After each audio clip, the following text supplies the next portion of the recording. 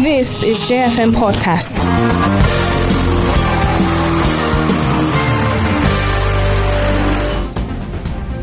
A good morning to you, and thank you for joining us this morning on your favorite morning radio current affairs program, Let's Talk.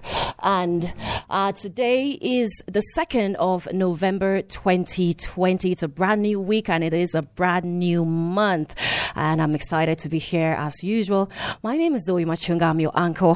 And over the past week, the talk on social media regulation has come up again and again in conversations. And these conversations revolve around regulating the social media. It has become a subject of debate in many quarters. And the Minister of Information and Culture, Lai Mohammed, has at the National Assembly, he has called on lawmakers to be aware of the danger of an unbridled social media. The last time in the 8th National Assembly, we also saw the Senator Ibn Na'Allah. He sponsored the bill seeking to regulate the social media over the fear that social media will cause disunity in the country. But that got a lot of criticisms as well from many Nigerians. Now, what does the future hold for the social media in Nigeria? And still in other news, we'll be looking at this morning, trending news stories from the weekend till now. The conversation still revolving the End SARS protest, which was followed by looting of government warehouses by mobs in search of COVID-19 palliatives. And sadly, businesses, both private and public, were affected. The violence seems to have subsided. With new information available, the military has backtracked on its earlier statement. So also the Lagos State government not only admitting that the military fired at peaceful protesters, but also giving a figure of 2 deaths. The president, having failed earlier to mention the Lekki tollgate issue, has now issued a statement. And this morning we will be looking at a plethora of issues developing in the aftermath of the End SARS protest. Now, for the purpose of history, it is always good to find out whatever went wrong, how it can be corrected, and where do the fingers point to, how can it be prevented from recurring. And this morning, we want to say once again, thank you so much for joining us. It's the first Monday of the 2nd day of the month of November. It's a brand new month. And for peace and justice, this morning we have in our studio, we have Mr. Santos Larab. Thank you so much for joining us, Mr. Santos Larab. You are a researcher and a cultural negotiator at the University of Jos. You're also a teacher. Thank you. Thank you very much, Zoe. Good morning. Good morning to you indeed. Now, we want to say, let's start with this. People, we have seen where people were killed with the news that is unfolding now in our eyes. The Lagos State government admitting to inviting the military that, these were not the initial positions by these two parties, the Lagos State government, the military, and now we're hearing them retract their statements and saying otherwise. What is your reaction to this Monday morning? Most of the times, good morning once more, and thanks for inviting me. Of course, when they tell you that the chickens have come home to roost, then you begin to think as it is. When people agree to something and then their comments now are also moving in a disjointed form, you then know that there is a lot to be known by Nigerians about the Lekki incident, which also is one of the first measure of the aftermath in terms of the reactions of the people. So I think that what we're seeing now, it will be too early for us to begin to comment on that. Let's see how they solve their own problems first. That's the military and the Lagos State government. The military is saying the Lagos State government invited them. The Lagos State government is also saying that their hands are off in terms of they did not know, as in terms of what the military went to do there, and then also the shooting in itself, which is now also a point of reference globally, not even within Nigeria. So I think that it will be too early now to comment on that. But again, it should also bring the attention of Nigerians to the kind of system and then how institutions behave in terms of what you call a civil rule. That even within a civil rule, the military is supposed to respect civilians, because it is from the civil rule that it leads us to what we claim we have, which is a democracy. But sincerely, it's quite an unfortunate sin that today we see Nigerians, it's not the life of one person, but also lives of people. Till now, as we speak, nobody knows the real numbers to it. You would hear in some quarters, people are talking about nothing less than 50. In other quarters, people are talking about 12. The state governor who had said that nobody was killed now talk about 2. And then the military is also saying that nobody was shot and the rest. So for me, I think that it should bring the attention of Nigerians closely to what is happening to us as citizens. And then we should also ask the question, are we citizens? Are we beneficiaries of a system, or we're the benefactors of the system? But again, the answers to that is quite simple. If we're citizens, we should be treated as citizens. And the clear example is what just happened in Niger, when you find out that a 27-year-old person was abducted and the whole of the American state almost stood still for that person to be rescued. And you can also see what has happened within Nigeria. It just seems as if it's flies that are killed, not human beings. You and I have the same life with those who have been killed. And as much as we also extend the sympathy in terms of the condolence to those families, we also feel that, of course, responsibility must be taken by those who would be held responsible for these actions. All right, still talking about these actions. We saw whole streets looted. We saw shops destroyed. I mean, it's unimaginable looting and carnage. And, how would you describe these looters? And, who are the perpetrators? Who could perpetrate these acts? Many are saying that we have the out-of-school children, the unemployed youths, those who are disgruntled in the society and all of that. But let's also look at this. Just lately, it was the African Youth Day, and we also had, as usual, a lot of our big men, our politicians, come out to lend their voice concerning this occasion of the African Youth Day, which marks the beginning of the African Youth Month as well. And the Nigerian, as we see from the theme, youth voices, actions, engagement, building a better Africa. There is no doubt that youths across the continent have finally awoken to issues that concern them the most. And talking about the African youth, talking about the Nigerian youth, and looking at the situation that we have at the moment, what would you say? Well, the government is bringing out its own solutions. So many youth initiative programs are springing up, and we have seen as well that the NSAS protest really concerns the youths. What is the way forward now concerning the youths, being that they are still at home, they are still idle? We know what an idle mind can do. Yeah, thank you very much, Zoe, for asking this question. Again, I want you to give me a few minutes to explain this in detail before we begin to go through. When someone says looters, who qualifies people as looters? We tend to forget that reactions are a product of actions or inactions. And we fail to analyze the actions of those who have been given the mandate to be in government. And at the end of the day, when they fail to act at the appropriate time and people react, we take our minds to issues of emotions and sentiments. The second question is, who created these boys they call looters? At what point were they created? And by what class of people? And I tell you that when politicians begin their game, who do they look for to help them rig elections? The same set. These are also Nigerians. And when you talked about the issues of out of school and the rest, and the same governments from the federal level right down to the local government, you find out that the different levels of government would tell you that they believe in the SDG goals.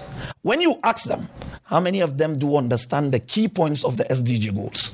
When you're talking about 17 goals that should be achieved between now, it was the same way we missed out the MDGs. It was the same way we missed out the Millennium Goals.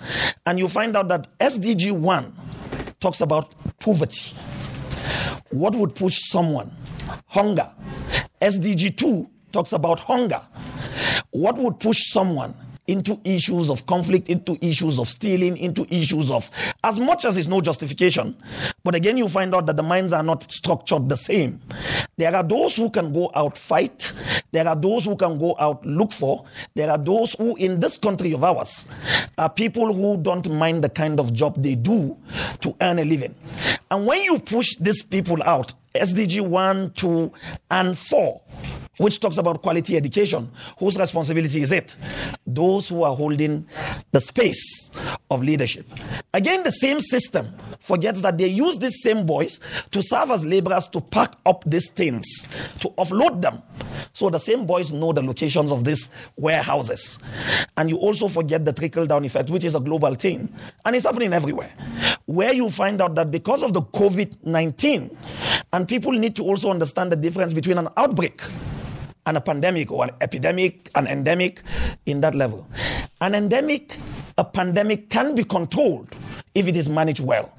It is an outbreak you cannot control because it comes on you. But again, the same thing that other countries have been able to manage is the same thing our own so-called leaders have been able to mismanage. And at the end of the day, the reaction of people, and then the question again that we will ask, is that in the real sense and the objective nature of what you call the analysis of what happened post, you were not the one who told them where the warehouses were and how many bags were there and what were there. And the same people who also tell you that no, they were brought on the 16th, they were going to be shared on the 20th. When was it that the streets got agog? By the young ones. From the 20th, before then, they were on the streets. The Lekki was on the 20th. And the post-reaction of what happened in Lekki and the issues of what they call, quote-unquote, looting. But then we ask ourselves, do we have political looters and people's looters? Those you see on the streets, as now they are called looters. We must be able to manage this. This takes me to the second part of your question, which is, what is the way forward? The way forward for these young ones that you've apprehended. And I gave it this way. There was a news, I don't know if it's true or so, that a truck was caught with COVID materials because they were leveled. I'm not sure if that, but I heard the news on that. But even if it wasn't, that story in itself shouldn't be to look for the little thieves. If you don't have a sit-down buyer, as they call it possibly in Hausa, you would find out that completely you look for the big thief. Who can buy these things of these people that went to? Then you can now read their intentions of the fact that they didn't go there because they were hungry. They went there because they wanted to steal and sell. For most of us who are on the streets and we get into nooks and crannies, you needed to see the milling areas in all areas of Jos. Maize and the rest that were milled for. That also takes you to the intention of those who also were part of it. Then you ask the question, would you call aged women, who some of them were stampeded on, who we also had died because of this, what pushed them? They normally say, an angry man, a hungry man is an angry man. And in his anger, he does things without thinking. Then you also move on to where you now call the issues of who were those who were given the responsibility that are in government to share these things. I can tell you that for most of the private sector, they gave their own palliatives since April. For those you call the COVID, that's the private sector under Dangote. I am very sure that no state got her own anything later than June.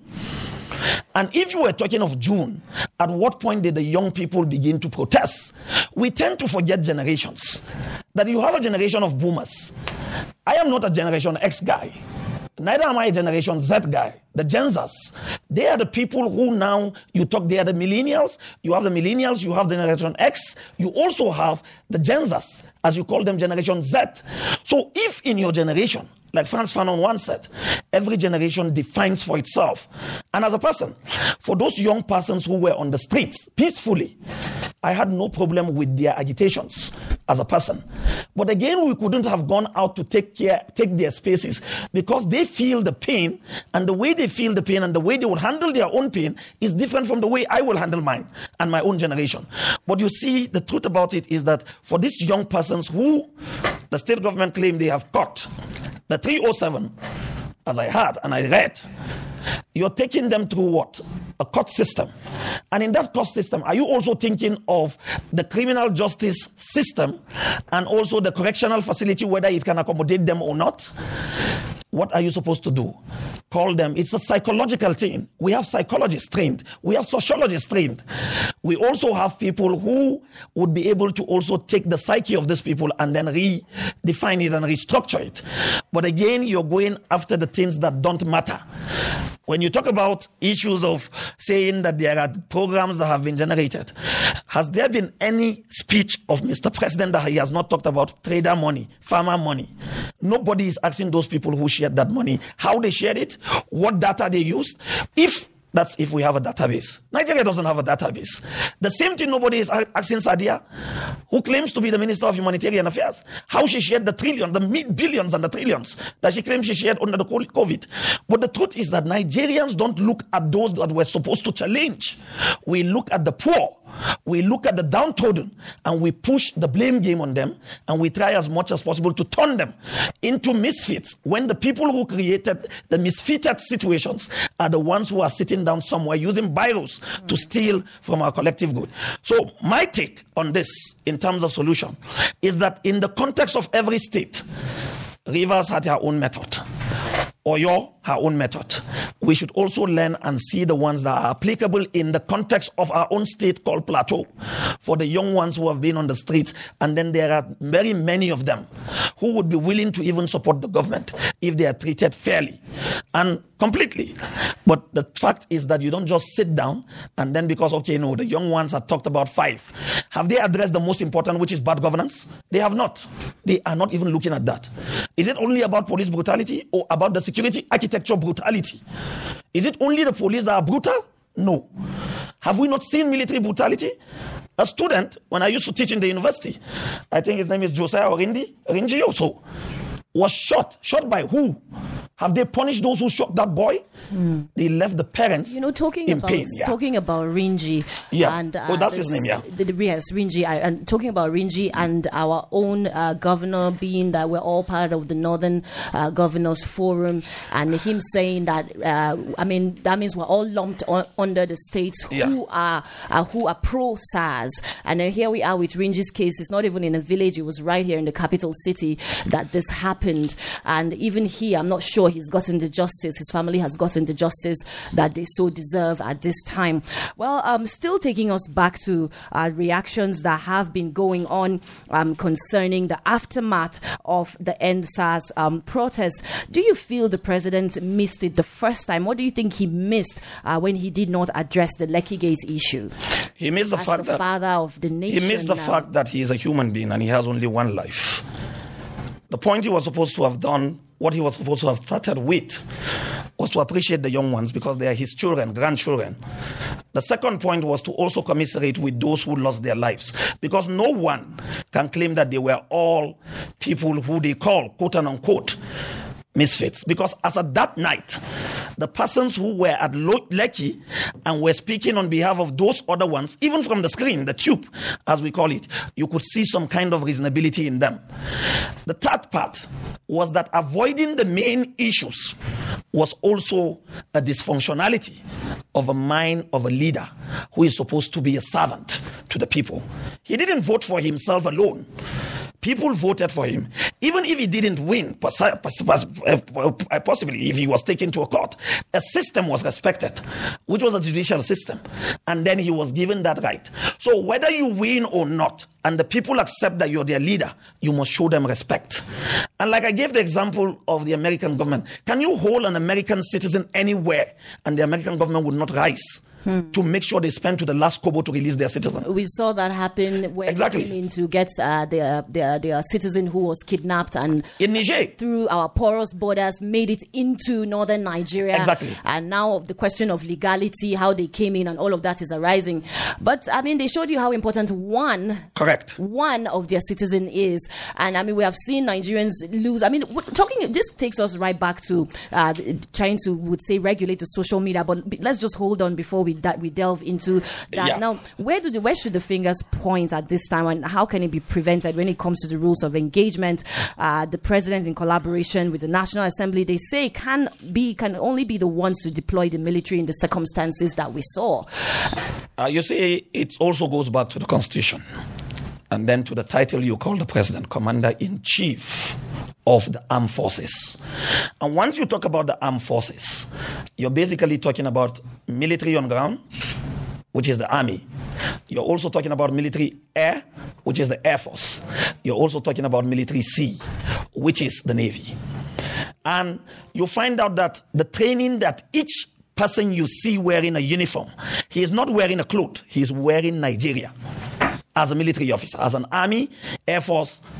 The others are seen as paramilitary. They are saddled with the issues of internal security. And once you saddle people with a responsibility and they fail to take that responsibility, as a commander-in-chief, what is your job? You sack that person and then he faces the law for the death of one person.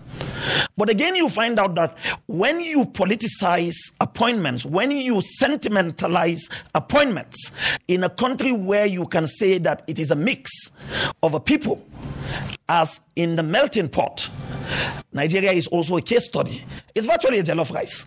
Every ethnic group, even if you have one person speaking a dialect, that person, if he's a Nigerian, caught within the borders of what you call the geographical borders of Nigeria, he must be given the same respect with those that people call a majority, quote and unquote.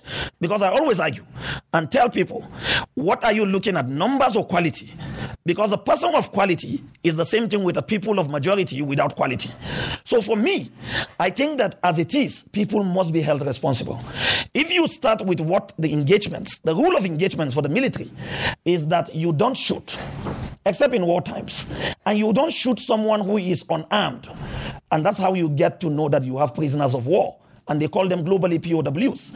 And once you attack a particular person or people in a group, that in itself goes to what the global world is also looking at, what you call the using weapons on people. There's a name they call it.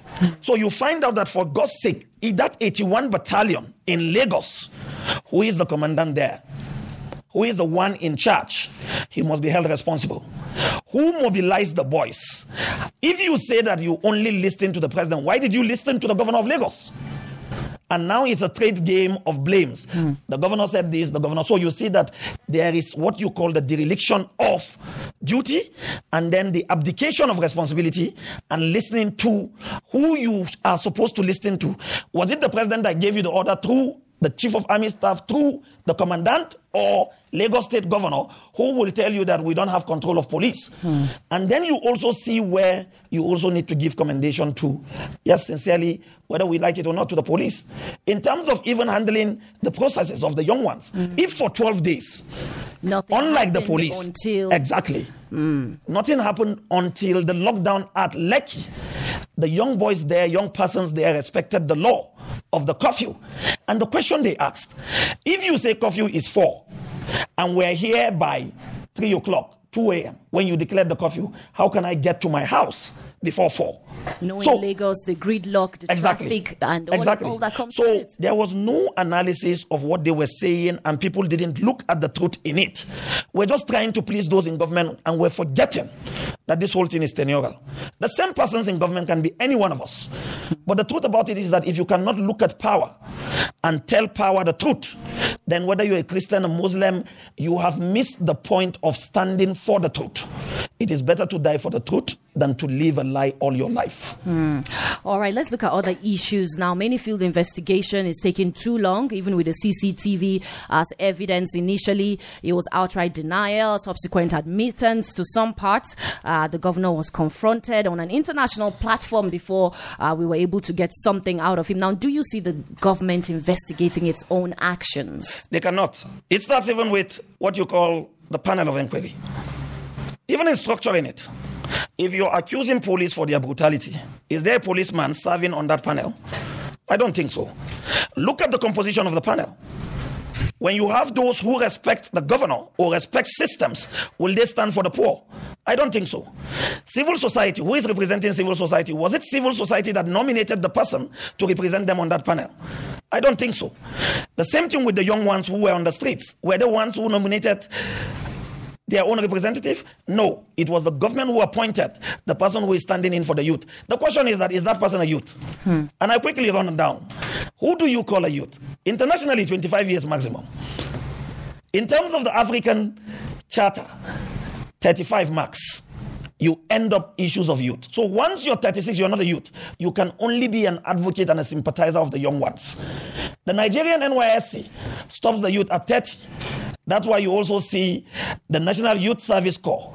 But if a person who is sitting to represent the youth is above 50, for God's sake. Can he even connect? As he doesn't. He cannot connect with them. Generation X, Generation Y. I don't even know if these people in governance are aware of these generations, how they behave, the characteristics that come with these generations, the best way to communicate with these generations. I mean, we're talking about social media regulation. Correct. We know that the NSAS protest is very much on social media. That is where it was more or less hatched. So how do you begin to do that? Because that is the means of communication now for these young ones as we're talking about the youths. So you see, before I just touch on this that you just mentioned, you need to respect the spaces. If you say I'm a thief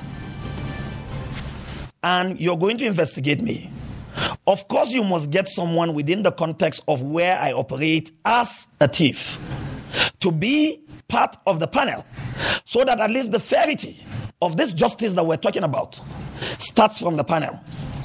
How can you put someone who is in government? I mean, we can't even get the Minister of Youth to come in because he's not exactly youth. He's not youth. Most commissioners of youth are not exactly youth. They are not youth. So, I mean, what are we talking about? It's not like me sitting here and telling you I'm a youth. I'm not. Misrepresented. I'm not a youth. But I'm a strong sympathizer of the youth. Now, talking about sympathies, sorry to cut you short. Following the constitution and inauguration of a judicial panel on police brutality and other related extrajudicial killings on the Plateau, the Nigerian Bar Association, NBA Just Branch, is offering a pro bono free legal service to all members of the public who are victims of the dissolved Special Anti-Robbery Squad and other police units. Tomorrow we'll talk all about this. The NBA chairman would have joined me this morning, only that he's on his way to Jos at the moment. And so I will leave it there. Let's move on still with more issues. Yeah, but just quickly. You know, when we were talking about this Rangy of a boy, the NBA must be given a pat on the back under the leadership, the Jos Branch of Yakubu Bawa. He led a protest and also joined for justice for this young man. The same thing what you read, I would have also brought it up, but it's good that you also brought it up. They are providing pro bono to every family. And the pro bono thing is that it's free in the legal registers. What it means is that it's free. Just approach them. They would come, stand in for you, and also make a defense and a case on your behalf. That's to show you how institutions are relevant and are responsible. They don't want to know where you come from. All they want to know is that you're coming here to also seek justice for yourself. I always tell people, listen to Peter Tosh. When you talk about rights, peace can never exist without equal rights and justice. It's a combination. When you sum it up, equal rights plus justice gives you peace. When you evade one of it, you are sure that you are not going to get peace. And what is the other side of lack of peace? Is the insecurity, is the conflict that we're talking about. So here you again see that people are rising up to responsibilities. When you talked about the issues of regulation, the generation X and Z cannot be controlled outside the social media platform. You can't. And if government thinks they can regulate it, what it means is that they should first start with building prisons to lock up these young ones.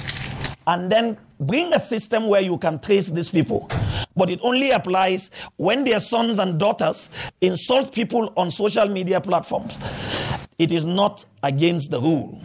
Was it not Zara, when was it, that was talking on her dad and trying to blame other people that it wasn't the fault of her dad, President Buhari? Is he her dad alone, or he is the president of a country and he's the father of all? When he came initially and said that he knows nobody, he will do nobody, he's not for somebody, he's not, you can imagine the betrayal of your words. That also takes you into tax with your integrity. Say and do. When you say X, do X. And that is also the mark of leadership. Indeed, it is. And we are looking at the aftermath of the NSAS protest. We're also looking at the regulation. It's been rearing its head many times of social media use at this time. Now, are you worried about the dangers of fake news, Mr. Santos? Yes, I am.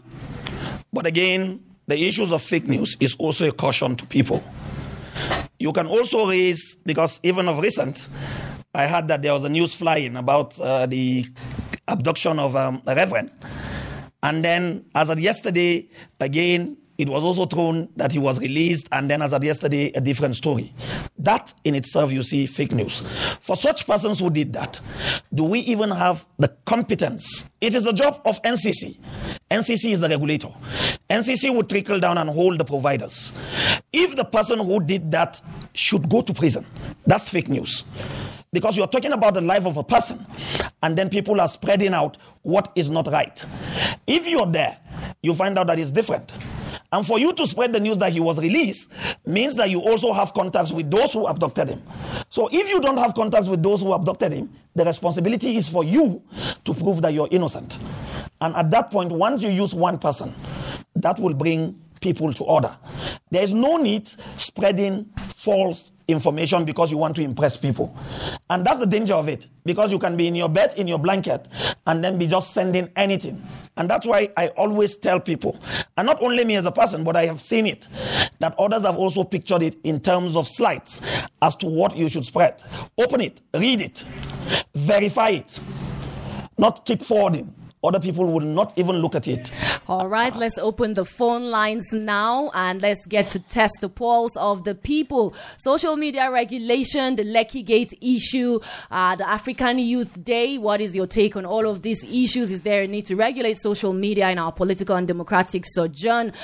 So many are saying that unless the country takes a very serious step, this may lead to more serious problems. But let's take a look at our statistics now when it comes to social media usage at this time. We can see that with Facebook, 55.13% of Nigerians use it. With Twitter, 22.01% of Nigerians. With Pinterest, 11.03%. Instagram, 6.89%. YouTube, 4.4%. And LinkedIn, 0.23%. So Facebook generally is the most used social media, as it turns out. Even here in our studios, we can see that when with all the platforms that we have, we can see which one is even most active. So let's hear from you this morning. 090-556 in 4 places, 99 and 090-988-48848. Hello and good morning. Good morning, Zoe. Thank you for joining us, Madam Queen. Yes, Madam Queen from Abuja. Go ahead. Yes, good morning to your guests in the studio. Good morning. I really appreciate you, sir, because thank you. This is what we need to hear that you are telling us. You see, the greatest fear of the government now is the social media, because the truth that have been hiding from the people has been revealed by the social media, and that is why the very big enemy of the government now. How can only the government be the one that is saying the truth? When every other person is giving reports, the government wants us to believe the report that they are giving us. We cannot take that report of the government. And I want to ask the youth should not be threatened. They should not be afraid, because the future of this nation lies in their hands. So they should carry on diligent protest without any violence, because the government should learn their lessons, and they have refused to learn, because what you see that is happening today is a message to the government that the people are not satisfied with the way they govern the nation, and we want a better government. That is what the people are saying. They should get this message loud and clear. This is a very big sign that they have given them. They say that the fly that refuse to listen to the people, the warning, we definitely enter the grave with the dead body. Thank you so much. Thank you so much indeed. Hello and good morning. Hello, good morning. My name is Haji Slim calling from Abattoir. Go ahead, Haji Slim. Thank you. You see, we have lost confidence on this very government. Since the 80s, since, you understand, independent, you understand. In the sense that they are just coming on every day to be giving us specific things. The governor would expect him as our father. You can prosecute people who went to loot rice and beans. What about those guys that destroy our business place in Tanzania? Born places, those stuff. Who are they? Up to now, they have not arrested anyone to even prosecute. So you see, the problem now is that you do something to favor some people because you are getting from there, and the other rest, they should just prosecute them. 3 months or 10,000 naira is unfair, seriously, it's not good. Thank you so much, Sadiq. We appreciate you this morning. Hello. Thank you for joining us. Hello. Good morning, President. Good morning, Dr. Santos. Thank you, sir. Yeah, the comrade speaking from Bot Road here. You're welcome, sir. God bless you. I still want to use this platform to remind the government. Please, can we know your name and where you are reaching us from? That's a great comrade, Bernard, speaking from Bot Road. All right, go ahead, please. I still use this now because it's very, very important. Agreement is agreement, and these boys are not willing to withdraw until their demand are met. 3 months from now, their deadline. Talk about disbanding the SARS, constituting a issue of inquiry by all states. We look into the victim and reward them and compensate them. As we speak now, not every Nigerian knows what is happening. And when you don't go and defend their injury, nobody will recognize you. So I need an aggressive publicity. Government should come for your media here and be telling Nigeria, go, and give them where they can go. Because this thing must be taken to logical conclusion.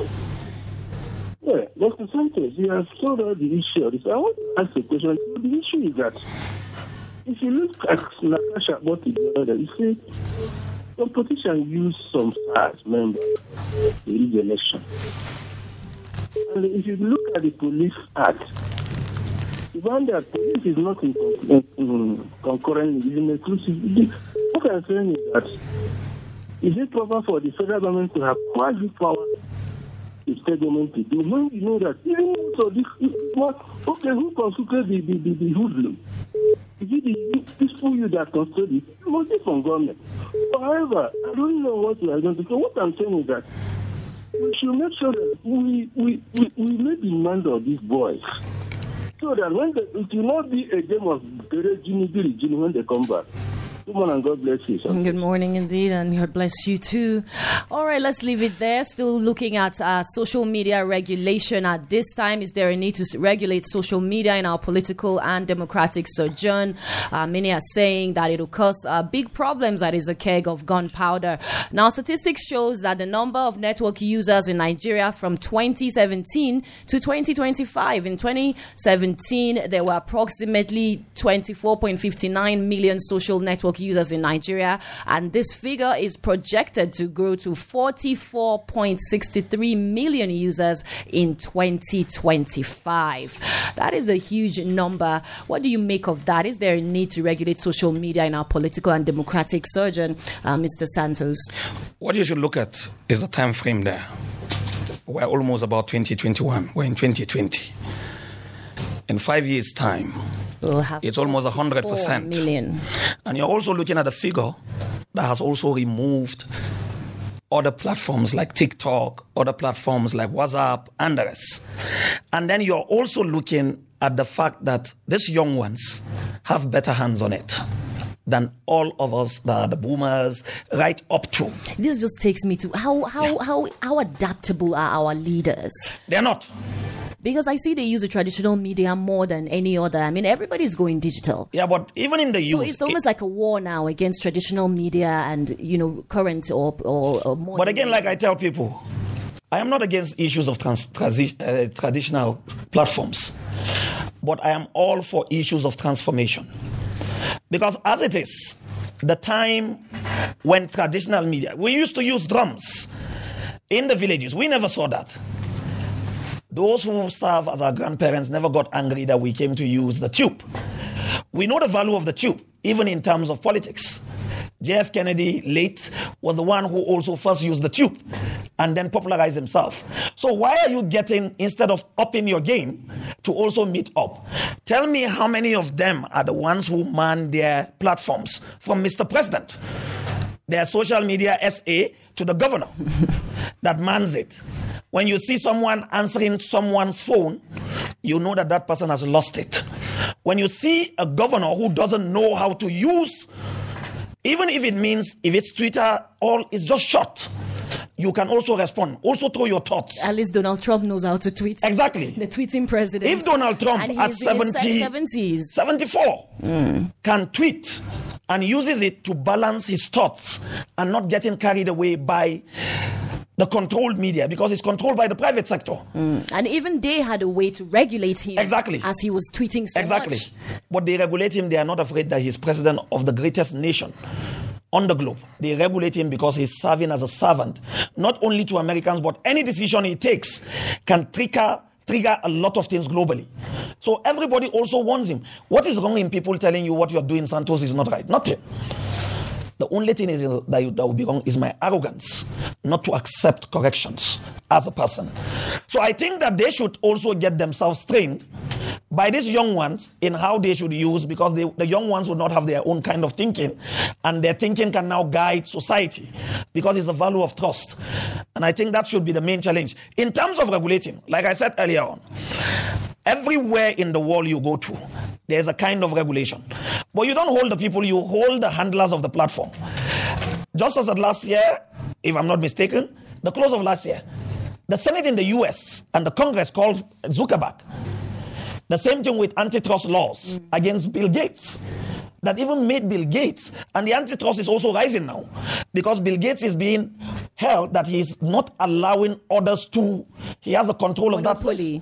Monopoly of it. Even all the social media were also investigated lately. So you hold those who have the social medium, and they can block whatsoever you are sending because they pay people to do quality control, and then what should go out from the public. Let's get now to the history of this. We remember, I think about 2016 or so, in the Nigerian Senate withdrew the frivolous petition sponsored by Senator Bala Ibn Na'Allah, and the withdrawal followed the submission of a report by Senate Committee on Human Rights and Legal Matters to the upper chamber, and the David Umar who submitted the report during the plenary then said if passed, the provision of the bill will conflict with some already available laws. Now let's hear what Senator Ibn Na'Allah still had to say just recently concerning social media regulation.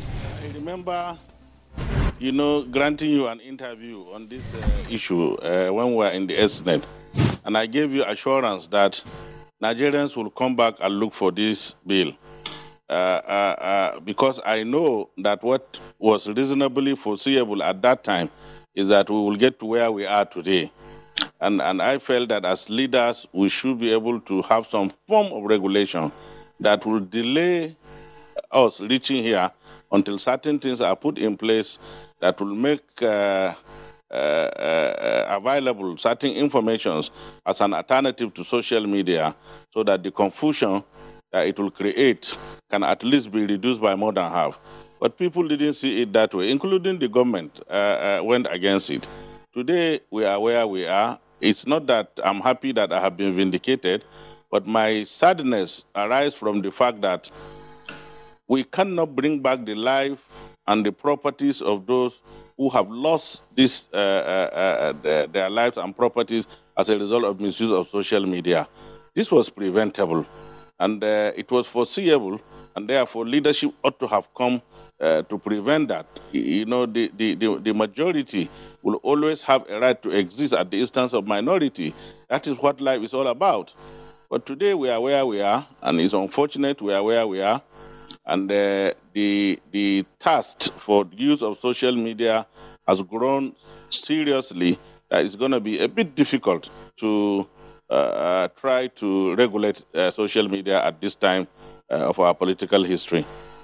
Well, this question is a catch-22 situation. The issue is, if I have the power to do something about social media now, what will I do? That is the question. And I will tell you reasonably that it's going to be a bit difficult. You see, once people get used to something, and you want to take it away from them, it becomes more difficult. It is easier when they have not gotten deep into it, and you try to say, yeah, hey, you can do this, you can do that, you can do this, you can do that, and that.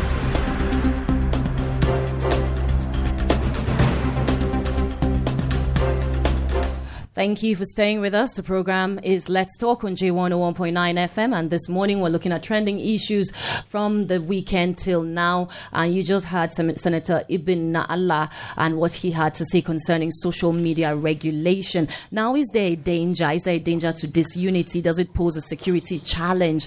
What is the danger of leaving it as it is or reining it in as it is at this time?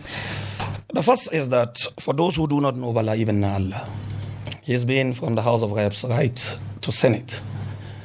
If, as a legislator, you know your duty, you cannot even be talking about things like this. And when you talk about the social media, the first question people should ask him was that the so-called bill he brought on board, was it a consultative bill with people from a constituency? Was it thrown around for other senators because it was going to affect the whole of Nigeria, for them to also trickle it down to their constituents and ask whether or not they wanted a regulation of it, to what extent that regulation should be? You can't just sit down in your house and then go get a cut and paste thing from the bills of other countries. The context will not be the same with Nigeria. And then you come to Senate because you want to please a president and you want to please your party, and then you throw that bill on Nigerians. Why wouldn't Nigerians fight it? Even, as he said, the government to which he thought would support it also fought that. It shows you that completely there was no consultation to it. But thank God, the issues of saying that there is a bill, yes, of course, regulation, to the point, must also be consultative. It starts from somewhere. It's a bottom-up thing. And as it gets there, it shouldn't have any conflict, like the other Senator Umar said, that there are conflicting things with the Constitution. How do you run the social media? To what extent will it conflict with the Chapter 4 of the Constitution, the fundamental rights, where you have a right to express your opinion, where you have a right to gather for a reason? We are just running a quasi-civil society kind of thing. It is virtually dictatorial because majority of the people who are leading us also have a tilting before they got into where they are, from coming from the military or coming from traditional institutions and the rest. They are not yet liberated as a people, not to talk less of them liberating other people. And I tell young ones that your first search is not to be a slave in search of, or a slave in his freedom, but a slave who will fight for his freedom. If you're a slave thinking that you're free because you're in a house master's house, you're still a slave. It doesn't change anything. That you're the leader of the slaves doesn't mean that you're free. You're a slave. So the first thing is to coordinate yourself with other slaves and liberate yourself from the masters. And that liberation must not be violent, but must be systematic. And when it gets to a point where, of course, confrontation is confrontation that brings it. When I don't want to agree that, look, you have a right as a human being, and everything is in history. Talking about rights, Dr. Santos, now, the NSAS protest, many say is a means that Nigerians used to vent other underlying issues that they had. Now, how important is it for people to be able to have access to government, to governance, for them to be able to vent? I believe is a lack of being heard. I mean, imagine you have children in the house and you listen to some, you don't listen to some. Then you notice that some have become belligerent. I mean, many have said, especially with the problem concerning the southeastern part of the country and the issues that come from that place, it's always been, the allusion has always been, if you have children and you don't pay attention to some, you know what happens? They would rebel against you. You would start seeing them getting stubborn. But instead of punishing the child, why not call the child to the table and ask the child what's wrong? That's a consultation, because your child, given to you and your wife, bet from your wife, has a right.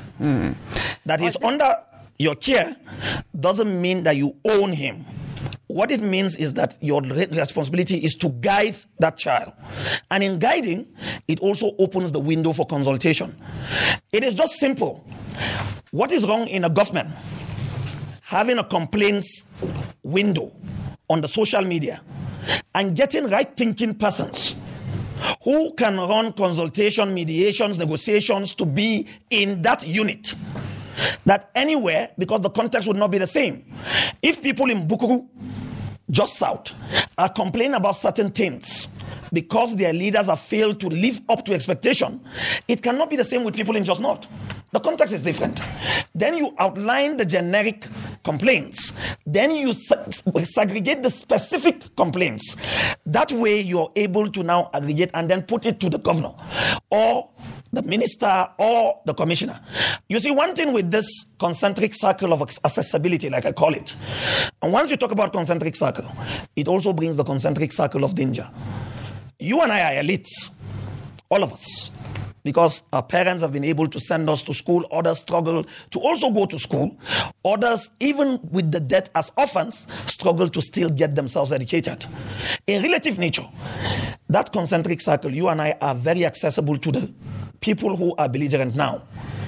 And in that concentric circle, they are protected by the same fathers of those who are down and cannot feed, cannot go to school, because those they are protecting have destroyed the system and they don't have a heart to reject and to look at them. When you get a policeman that cannot feed his family, they are doing orderly and raising guns to shoot poor people, or a military man who is a rank and file, raising guns to shoot when back home, if his wife, his child is sick, he can't take that child to the hospital. He's trying to be a sycophant to the person who is opportune to be positional. And then he goes out to follow his orders to shoot poor people. He doesn't know where the bullet will go to. Lately that says, may we never be in a position not to speak the truth because our food is in someone's hand. Now this takes. But is it in anybody's hands? No. No. Even the birds of the air and the ants, they don't farm, but they eat to their fill and they store food in their stores. All right. So I see no reason why anybody will say right now, there's no food to eat. Now, talking about the rule of law in Nigeria at this time, what is your reaction? There's no rule of law. And how it's operating. There is no rule of law. There is no rule of law. I say that with all due sense of responsibility. For as long as a country where citizens are, and the rule of law as it applies to me is different as it applies to you, there's no rule of law. Everyone is supposed to be under the law of the country. But when it touches the rich and the positional leaders, you tend to treat them differently. They go into impunity and nobody looks at it and nobody can complain. For instance, I give an example. If you say you're the wife of a governor or a wife of are you supposed to be moving with a convoy? Are you supposed to be flying the private jet of the country? You're not. And the truth about it is that the rule of law applies to everybody. Everybody is under the law. But in Nigeria, most people are under the law. A few people are above the law. How can you judge that there is rule of law? All right, let's get to our feedback handle on Facebook. We can't deny the fact that social media is being abused, but in our country, Nigeria, this is the only channel in which the voiceless have a voice. If things are being done the right way, this present government, no one will care much to say things that are assumed unpleasant. I'm not sure what you're trying to write, but I get it. Teng Wong Stephen is saying, good morning. When you're hungry, you go for food. When you're a criminal, you go for anything. So please, I want to ask, what does the governor discuss in the forum? Have they asked Zulum how he does his things? Correct. That is coming from Teng Wong. Alex Edwin Namani is saying, I greet you, Comrade Santos. Indeed, until there is a government that feels the pulse of people, there would be agitation for good governance, as hunger and anger cannot respect any law. Mom Godfrey is saying, as it stands now, social media is the most viable tool in the hands of ordinary people. We must resist its limitation. Alexander is saying that appointments of praise singers as aides by government functionaries will continue to remain a negative factor that would deprive political leaders from knowing exactly the needs of the electorate. And also Bushak Paul is saying, why is this government so bitter about the use of social media and exposing them? They forget in a hurry social media plays very important role in bringing them to power. I advise this to play along and do needful in order to improve Nigerians. And also Times Ade is saying the issue of Lekki shooting and fake news on social media, we the youth should stop spreading fake news because because it kills us as a country. The governor of Lagos should be held responsible. And the 81 commander of the brigade, Dimlas Bala, is saying this: if the media is regulated, I don't think it will achieve her aim of fake news, but rather it will end silencing the voice and opinion of citizens. It's our right to voice and criticize what is not good. Now, let's leave it there. Your last word, looking at 2023, the end SARS, will it alter the equation? It will. It has already started altering the equation. People should have asked, what was the rush, even in the shift of the elections declared by INEC? INEC, who controls INEC? If that election had held, with all due respect to those who died, but not everywhere, Bayelsa had 2 senatorial seats. So INEC would have also disaggregated their claim of, yes, because of conflict. Yes, Plateau would have been exempted. Lagos, possibly, areas where you had such kind. But for Bayelsa, where they were supposed to have run elections on the 31st. So already it has started altering it. And you need to also be on the streets and hear what people are saying. And for those who also have hands-on, you also need to follow the social media and hear what people are saying. But again, the advice, like you said, my last word, is simple. That again, outside the issues of NSAS, it was a mobilization tool. It should also be taken beyond the brutality of police to the brutality of the military and the security architecture in this country. We're not slaves, neither are we tools in anybody's hands. All right, hold on. Is where we live. And I say, please get your PVC. That's your most viable tool in order to change the alternates of 2023. I might be alive, I might not be, but that is your weapon of peaceful protest, and change it for real. Thank you so much, Dr. Santos Larab, for sharing your expertise with us this morning. You're a teacher, a researcher, and cultural negotiator at the University of Jos. No, I used to be in the university. Okay. Yeah.